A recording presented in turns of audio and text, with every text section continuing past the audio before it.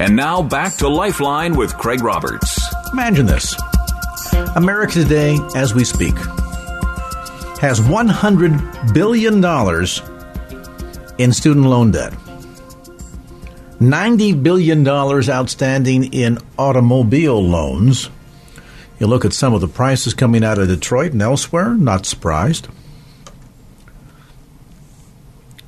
$50 billion in credit card debt. And consumer debt overall, this is unsecured debt, $3.2 trillion. I guess it's no surprise, therefore, that 65% of divorce decrees in the United States today are because of finances. At the end of the day, irresponsible money management is something that we all learn. Well, if that be the case, then how can we have the talk, the conversation with our children so that we learn them properly when it comes to money management? Joining me now is Scott and Bethany Palmer, authors of The 5 Money Conversations to Have with Your Kids at Every Age and Stage. And Scott and Bethany, welcome to both of you. Well, thanks for having us. It's great to be here. Now, I'm curious with your own family. What prompted you to decide and at what age that this was a conversation you needed to have with the kids? Well, I think that's a great question. For the really last 10 years, Bethany and I have been working with couples all over the world when it comes to love and money and the conversations that we need to have as couples. And we were constantly getting asked, well, how do we talk to our kids about this? We're actually the creators of something called the 5 Money Personalities, and we have a pretty amazing assessment online for individuals and couples to take to be able to understand who they are and what their money personalities are. And so we were being constantly asked, how do we deal with our kids and how do we deal with our kids? So that put us on a journey to really figure out and try to understand what we're dealing with. We have currently a 14-year-old and a 12-year-old, or 11-year-old. So we're in the middle of this whole parent thing. And what we found in kind of the way that we made our book really applicable to parents is that we found that every age is a little different. So really, starting at age 5, we need to start having conversations with our kids. And what we found between the ages of 5 and 12 is when kids become entitled. Then you jump into the teenage years. And between 13 and 17 is when we can, and a lot do, teach their kids to be materialistic. And then what we found, 18 and beyond, 18 to 25, but we've got literally 35-year-olds still living in mom and dad's basement, is that 18 to 25 is when they become what we call financially dependent. And so we're dealing with 3 different age groups.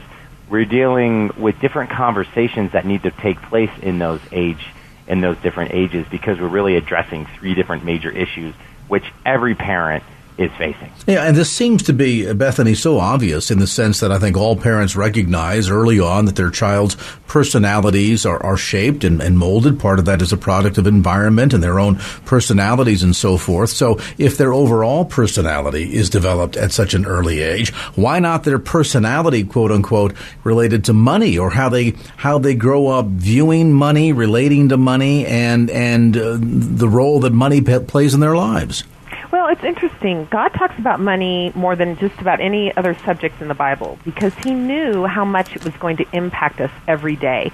A lot of times people think money just impacts us on our financial planning, making sure we have our insurance and retirement, investments and taxes and estate planning all taken care of. Those are all very important.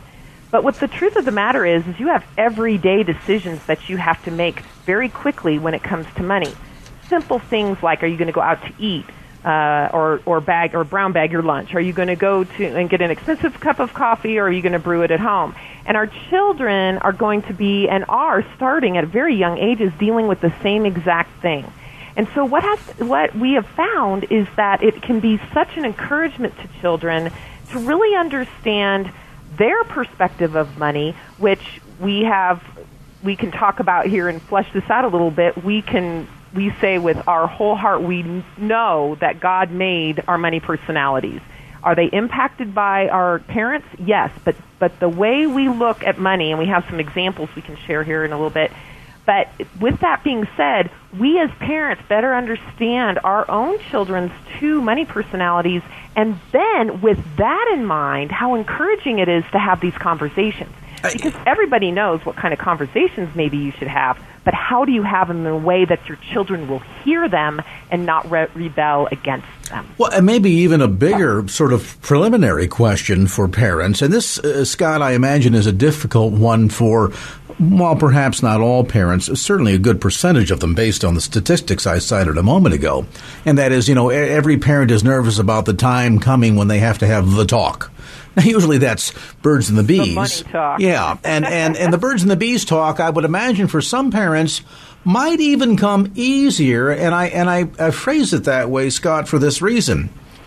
Having the conversation with your children about money, their money personality, their relationship to money, and what that's going to look like when they move into their adult life, doesn't it require some introspection in terms of the parent getting a handle on their own money personality? Because let's face it, there are spenders and there are savers, and you walk through all of these different money personalities. Well, what happens when you're a parent trying to sit down with your child and lecture he or she on what it means to be a saver, when in fact the one doing the lecturing is a dyed-in-the-wool, card-certified spender?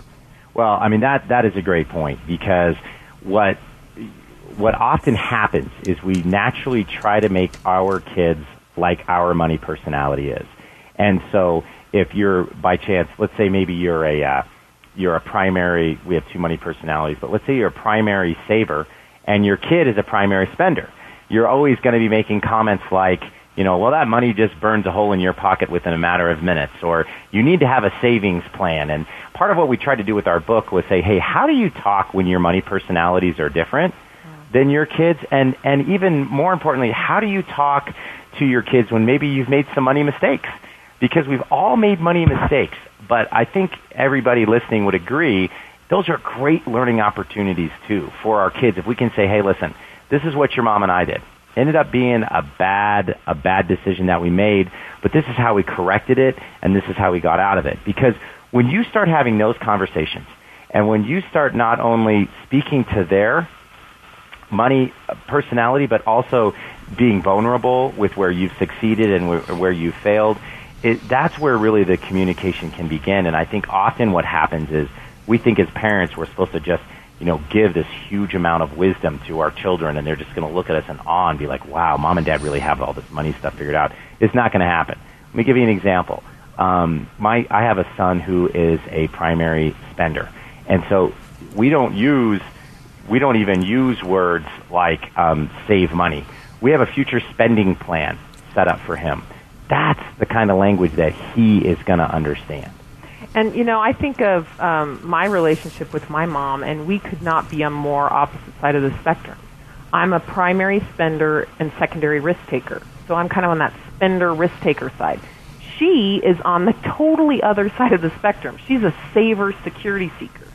And we butted heads so much growing up because those little money decisions would come up. Like, perfect example, I was a competitive swimmer, nationally ranked swimmer. Swimming was a big part of my life.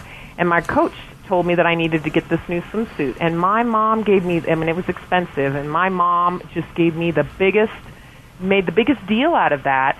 It really, in retrospect, wasn't that much money, but to her it was, because she's a saver, and savers, that you can never save enough money for a saver. And so really it made me feel like I wasn't worth buying that swimsuit. So there's a lot of, we can be unintentional consequences of not understanding your child's money personalities is you are putting them down, squelching them of who they are and how they've been uniquely made, and you don't even know it. And that's where the challenge is, parents think, oh, well, I need to teach them this or that. But if you're teaching them in a way that they can hear it, that they can relate to it, that it makes sense to them because of the way that they were uniquely made and the way that they perceive money. We all not all of us have a real healthy relationship when it even comes to money. Money is something that we work with and we talk about, like I said, a little bit every single day. And if we don't have ourselves figured out and then we don't understand our children, like I said, unintended consequences are happening. and really impacting our relationships with our children. On today's edition of Lifeline, a look at the 5 money conversations to have with your kids at every age and every stage. By the way, we've got 4 complimentary copies of the book we're going to be giving out here coming up just momentarily. Meanwhile, we'll take a pause, get you updated on some traffic. When we come back, if it's true that opposites attract, how problematic can that be for not only children, but eventually when they grow up to be adults in married life? We'll get to that part of the equation as this edition of Lifeline continues. And now back to Lifeline with Craig Roberts. Welcome back to the conversation. Scott and Bethany Palmer with us today. They're known as the Money Couple. We're talking about their latest book, The 5 Money Conversations to Have with Your Kids at Every Age and Stage. And let's talk about this notion of opposites attract. We always hear that when it comes to relationships. And I'm wondering, how problematic is that certainly later in life when, as you were suggesting before the break, Bethany, you get a husband and wife team together and one is the spender risk-taker combination, the other is the saver security seeker. Wow, that can really create quite a firestorm. You're not kidding. And I would imagine the earlier in life the kids recognize who they are, what their personality looks like, the easier it will be later in life, relationally speaking, to deal with all that. It is so true. We always say, Scott and I always say, opposites attract, but then you get married and opposites attack. And the problem is when the money conversations come up or decisions that you need to make about decisions that you need to make that involve money, that's where the problems happen. And then the conflict happens all the time.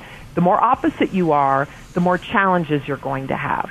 And you are so correct. If you can understand this as a young child, it's so fun. Our children, starting at age 7, is when they started to really understand what their money personalities and say things to us like, Mom, you're a risk taker, so don't you want to do that? It's amazing to us how at such a young age, how kids can learn these things and think about how the next generation of marriages, how much healthier they can be because they understand this. Now, we're not saying that you can't marry your opposite, because most of the time we're attracted to it. As a matter of fact, oftentimes it makes you a better person. It's a more exciting relationship. The thing is, though, is if you realize this, and then when those challenges come up, you know where they're coming from, and you're not putting the person down. You're trying to deal and understand their money personalities. Now, some listening right now might be thinking, well, this makes sense. Okay, so there's not a prohibition against it, but probably life would be easier if instead of marrying the opposite, we married the equal. But I have to wonder, Scott, if that is not, we're out with problems as well. For example, if you get 2 spender risk takers together, my goodness, that's going to mean there's never any money in the house. Or that's right. They will instantly help that $3 trillion. Yes, it will. Your debt. So you're absolutely right. That's a great point that we need to make. We do a lot of premarital counseling with couples, and sometimes they'll take the money personality assessment, and they'll be like, "We have 4 money personalities. Are we going to survive?" And we say, "Absolutely," because really those differences can really become your strengths inside your relationship. The spender, if they're married to a saver, they both have really positive points of their money personality and really negative points of their money personality. But if they can get those money personalities in balance, if they can learn, okay, this is why and how I personally deal with money, and here's my relationship with money. Oh, and now I have this other person, and they have a different relationship with money. So not only are they getting themselves in check, but they're also understanding who their spouses are. That's how they can really have a really healthy, what we call a money healthy relationship. And what we find is that couples that get married that have the same money personalities are much more less likely to argue. Bethany and I's primary money personalities are both spenders. So if she goes and spends money, we don't usually have an argument about that or tension. Where our tension hits is that she's a risk taker and I'm a security seeker. Secondarily. So we have the opportunity, that's where we have conflicts. And so it's just really important to know that what those money personalities are, because your kids are going to be modeled how you communicate about money. And that's really important to understand. The kids are watching everything. We've had about 60,000 people take this assessment online. And of that 60,000, the percentage of married couples that took it, 80% of those had an opposite dynamic in their relationship. So 80% of the married couples that we surveyed had a different opposite money personality. So you talk about a 65% divorce rate. Actually, what we found is statistically the divorce rate is between 48 and 55%, depending on who you're using. But 70% of all divorces, the number one reason that was listed was conflicts over money. And so when we found that 80% of couples were married to their money opposite, we weren't surprised at all with that 70%. So here's the great thing. Here's the encouraging thing. The encouraging thing is that you can succeed in a relationship. That once you understand who you are, you've got a much better chance of understanding who your spouse is.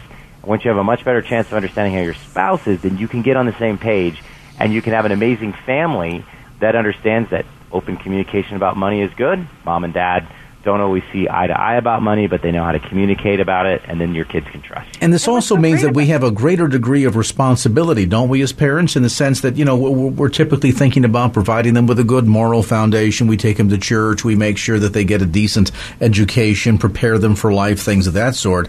But it makes the money talk, apparently, Scott, all that more important, because what you're really doing is setting a foundation not only for that child's economic health and well-being later on in life, but their marital health and well-being as well. So now all of a sudden, conversations over allowances, for example, and do you get it or do you earn it, that suddenly becomes a very important discussion.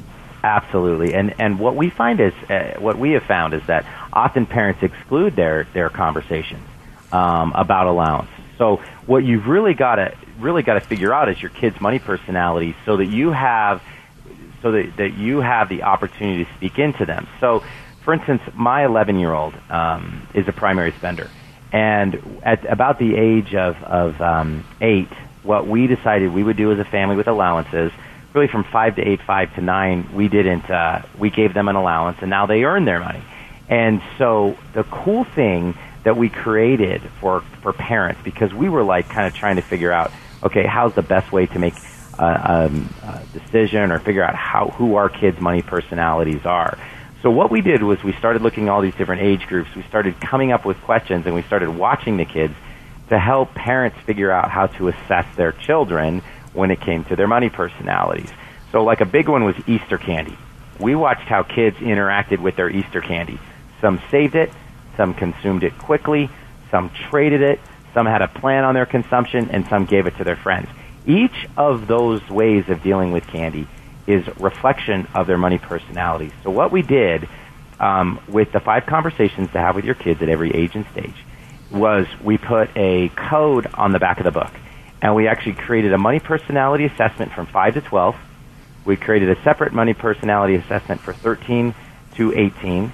And we created another money personality assessment for 18 and beyond. And so parents can actually buy the book, scratch off the foil on the back of the book, and you get 5 assessments per book, 5 free assessments per purchase of the book. So you can actually sit down with your kids, watch them take the assessment. 5 to 12-year-olds need a little bit more directions. The teenagers take the ball and run. No problem. And the 18 and beyond take the ball and run. And it will actually give you their money personalities. Then what you can do is you can look at the conversations that we outline in the book. Okay, so let's talk about allowance. How do you talk about allowance to a spender? How do you talk about allowance to a saver? How about a risk taker? How about a flyer? How about a security seeker? So we actually help parents, based on the kids' money personalities, talk about things like allowance, extracurricular activities. For our teenagers, the give-me's for the little ones. For our teenagers, technology. I mean, the peer pressure behind having the perfect clothes, having the perfect technology, being in every extracurricular activity that you can possibly come up with. So we actually help parents talk to their kids, but you're actually speaking the child's language. And what I love about this is there's a stroke of genius here, Bethany and Scott. There really is, because parents today are beginning to realize, for example, in the arena of discipline, that it needs to be unique to the child's personality. Some parents understand you have a child, and simply sending them to bed without dinner does not get the message through. Right. And yet another child with whom you discipline by saying, I'm taking away the car keys, no, you can't go to the movies this weekend, or we're locking up your video game, may work for some children, may not work for others. Absolutely. So this one-size-fits-all approach that we've tried to do when it comes to parenting, particularly as it relates to money, I think the clear results of how much it's not working is in the divorce rates that we spoke of earlier. It's in the amount of consumer indebtedness that we have and the manner in which not only we manage money as a people, but listen, 17 heading toward $18 trillion debt. I want to tell you something there too. And let's talk after the break about the whole issue, for example, of how we handle at the earliest ages your allowance. Now, when I was growing up, my dad had a bit of a philosophy when it came to allowance. He said that he was going to take sort of an approach that would help me hopefully someday grow up to be a Roosevelt Democrat. And by that he meant that you got money from the government, but you had to work for it. That's as opposed to a Johnson Democrat where you get money from the government, but you're entitled to it. We'll take a time out, talk a bit more about the whole issue of money personalities and how to have those 5 money conversations with your kids. A brief time out, back with more as Lifeline continues.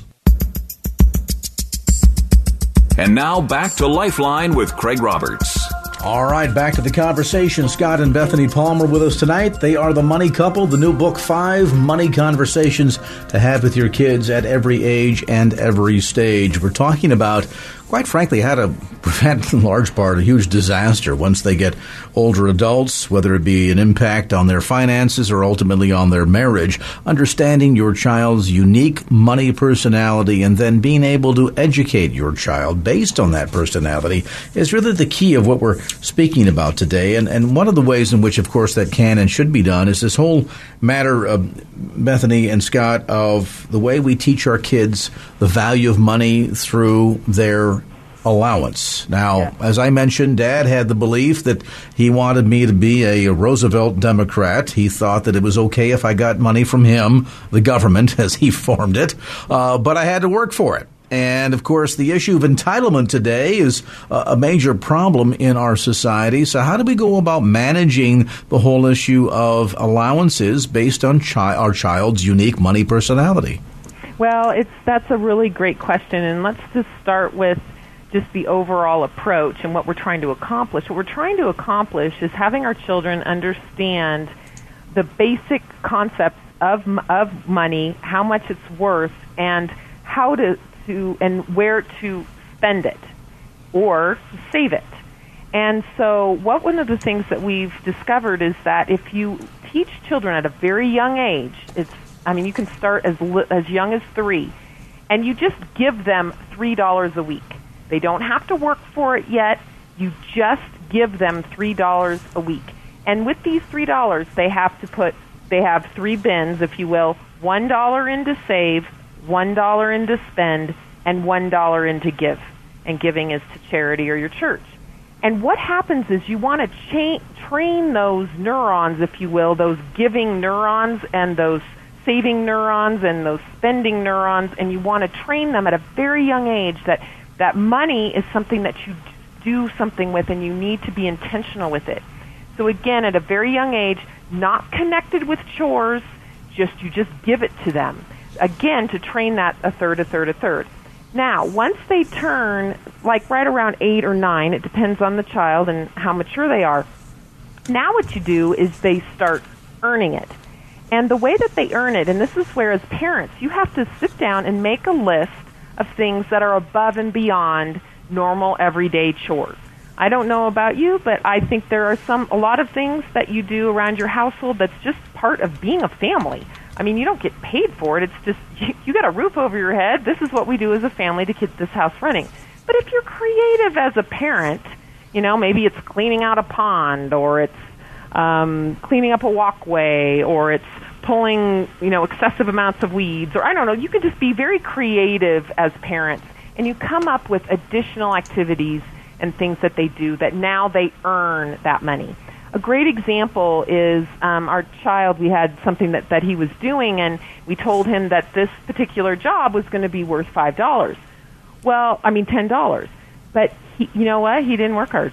And, he's getting into those teenage years and starting to just kind of mosey around and go real slow. And I'm like, nope, sorry, all right, pay just got docked, $5. And he's like, what? And it's like, so you're using money to show them they're earning money. They're not just getting it, they're earning it. But here's the wonderful thing. Now they've earned it, but you know what their first reaction is? Because you trained those neurons, they take any money they earn and they put a third in to spend, a third in to give, and a third in to save. Because those neurons have been trained. Then once they start to earn money through their jobs, when they start to get to be 16, 17, 18, they get that money and they start doing that same thing because that's just what's ingrained in them. So taking it in ages and stages and not being, there's so many parents that we see, well, I had to work for any money that I got. And, just having these, putting our childhood into it. Listen, parenting has changed. Times have changed. There's so much more that our children can buy now than they used to be able to. And if we aren't intentional with this and using and inside of our home being the training ground for this, we're going to raise a whole nother generation that doesn't understand money. And this is absolutely key and crucial. So we are just excited to see so many parents applying this approach and just seeing great results. And let's say you start late. Let's say you have a 15-year-old and you haven't done any money management, you haven't talked about money at all, and da-da-da-da. You know what? It is never too late to start. And if you want to tell your 15-year-old, here's $3 and you're going to take a third, they'll be perfectly happy to take it. But you'll be, again, training those neurons to save, spend, and give.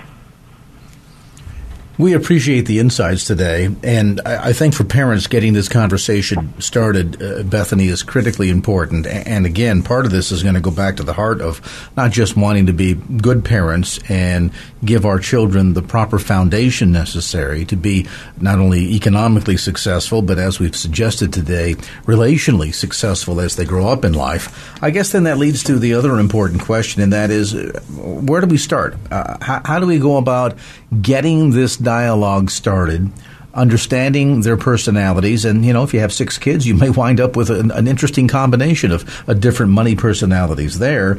And then, of course, at the same time, teaching our kids things like the art of compromise and the dangers of entitlement and the connection between risk and reward. How do we start this conversation, Scott?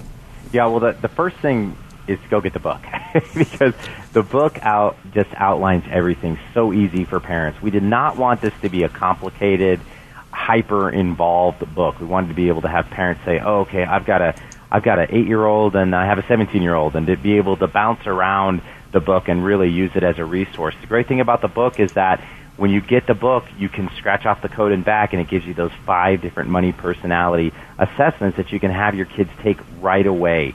So knowledge, 10 minutes. Yeah, it's not 10 minutes at the most. Knowledge is power, and if we can just take some time to get to know our kids, we're going to be able to have the conversations that they're going to be able to hear. So I'd say, you can get the book at major booksellers. It's in Christian bookstores all over the place, and it's called The 5 Money Conversations to Have with Your Kids at Every Age and Stage. If parents want to know what their money personalities are, they can go to themoneycouple.com, and they can take that assessment for free. Now, that assessment is only going to be for free for about another 2 or 3 weeks before we start charging for that assessment. But if parents want to know who they are so that they can understand where maybe they're seeing differently than their kids are when it comes to money, we've still got that at themoneycouple.com. It's a free assessment. It'll take you 10 minutes, and you can buy the 5 money conversations to have with your kids right there as well. Excellent. And the book is available through, I guess, the usual suspects, Amazon, and directly through your website as well.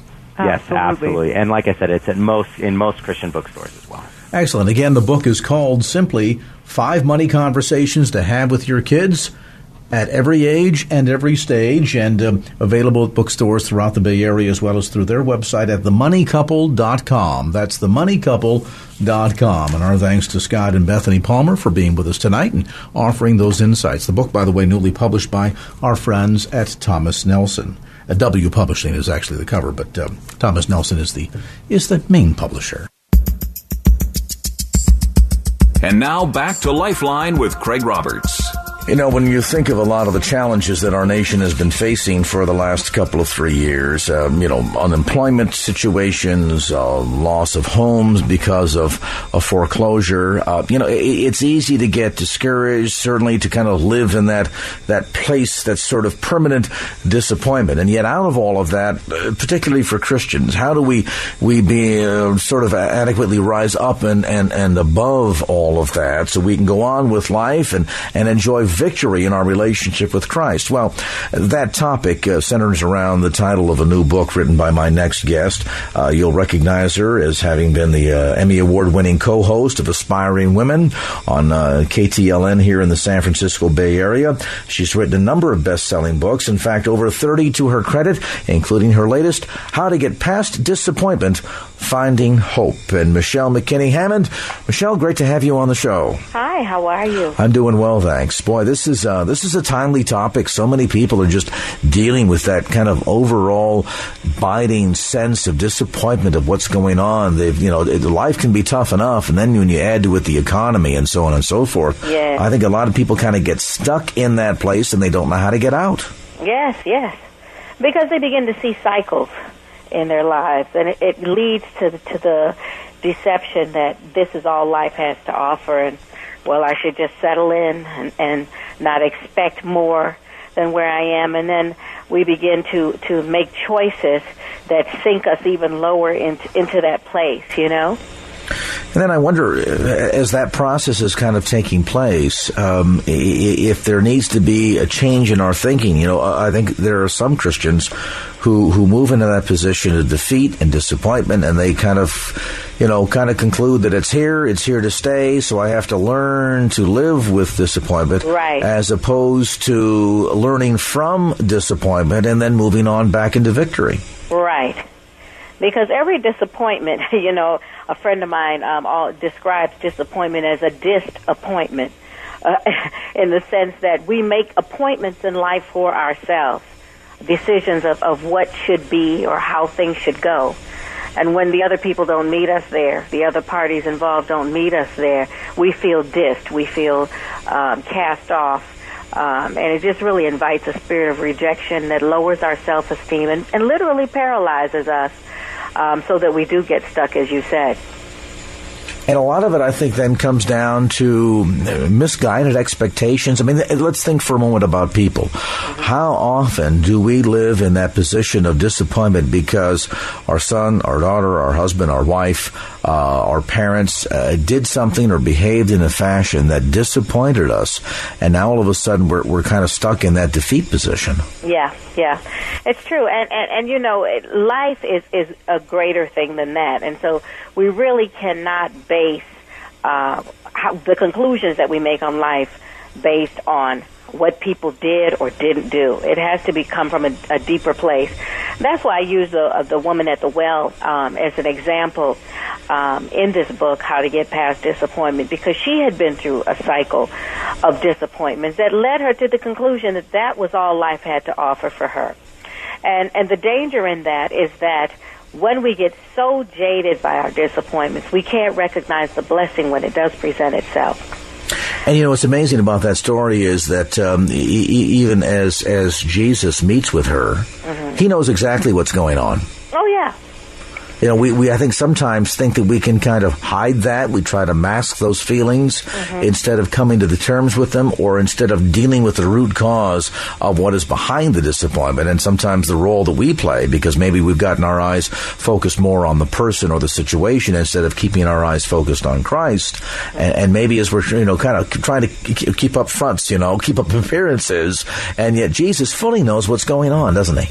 He does, and what I think is important for listeners to know is that despite your bad choices, your seeming failures, or even the contributions you think you've made to your life being the way you are, Jesus makes an appointment with all of us. I mean, Jesus went to that well to meet that woman on purpose. It was a purposeful decision to be there that day when she got there. And I think that he is just as purposeful with meeting us in those places of disappointment. He has an appointment to meet us there, to show us another way, to show us another wellspring, another area of fulfillment, that will bring about what we've been thirsting for. I don't think that she even realized how deep her disappointment was until he started pushing her buttons and getting her to see that there was an option. You know, so many people that I talk to who are disappointed feel they don't have any other option. I was just talking to a friend of mine the other day on the phone, and another failed relationship, and she said, well, here I am alone again, and I don't think I'll ever have anyone. I said, well, maybe you don't have anyone today, but don't feel that because that person rejected you that you have no options. You have options. And as a matter of fact, we exercise those options every day. I mean, I always tell single people, you're alone because you want to be alone, because there are people that you decided that you did not want to have in your life. You know, so don't say that, you know, oh, you are the helpless person in this. No, you've had options that you chose not to exercise. So you are single by choice. How to Get Past Disappointment, Finding Hope, the title of her new book, newly published again by Harvest House and available through Amazon.com, as well as through Bay Area Christian bookstores and bookstores overall. Michelle, as we talk about sort of realigning our expectations, talk to me about the process of moving from fear to hope in the backdrop of dealing with circumstances, sometimes of our own creation, sometimes beyond our control. But nevertheless, how do we go about making that transition from fear to hope? Well, it really is taking our eyes off of what we consider the source to seeing the root of the issue, because the disappointments in our lives are really the fruit that emanate from a root. And I think that a lot of times we live on the surface and we only deal with what we see versus what we don't see. When we look at the conversation that took place between Jesus and the woman at the well, we find out that the issue was deeper than her desire to be loved by these men. It really was a great need for God. Almost a crying out in a sense. Yes, yeah. Yes. You know, she was trying to fill a void to the best of her ability with something that was natural, not knowing that what she needed was supernatural. And it's very interesting because there's a very subtle conversation that happens when she tells Jesus, you know, this water that you're talking about, I want it because I'm tired of being thirsty and I don't want to have to come back here again. And I think that a lot of us are that way. We're tired of longing, and we don't want to keep revisiting the same issue over and over again in our lives. And he says, I'll give it to you, you know, go and get your husband. And now we get down to the nitty-gritty of confessing where we really are. She says, I don't have a husband. Well, I mean, she probably had been saying she had a husband. She was living with a man, according to the scripture. And he says, you've told the truth. And he congratulates her on it. He says, you've done well to tell the truth. So we know that the word says that the truth is what makes us free. It gives us the tools we need to get beyond where we are. And so he congratulates her, is very gracious with her, and says it's true that you don't have a husband. You've had 5, and the one you're with now is not yours. So what he was bringing up was, here's this cycle that you've had in your life, and you've had 6 men, and you're still thirsty. You know, what have we continued to do and still felt the same longing, the same disappointment, even though we thought we were applying solutions to our longings and desires? And I think that the light went on in her head, because even though she perceived him to be a prophet, the question that she asked him was not about the men. It wasn't about, will those relationships work out? It was, how could she get to God? Because obviously the men had never been enough.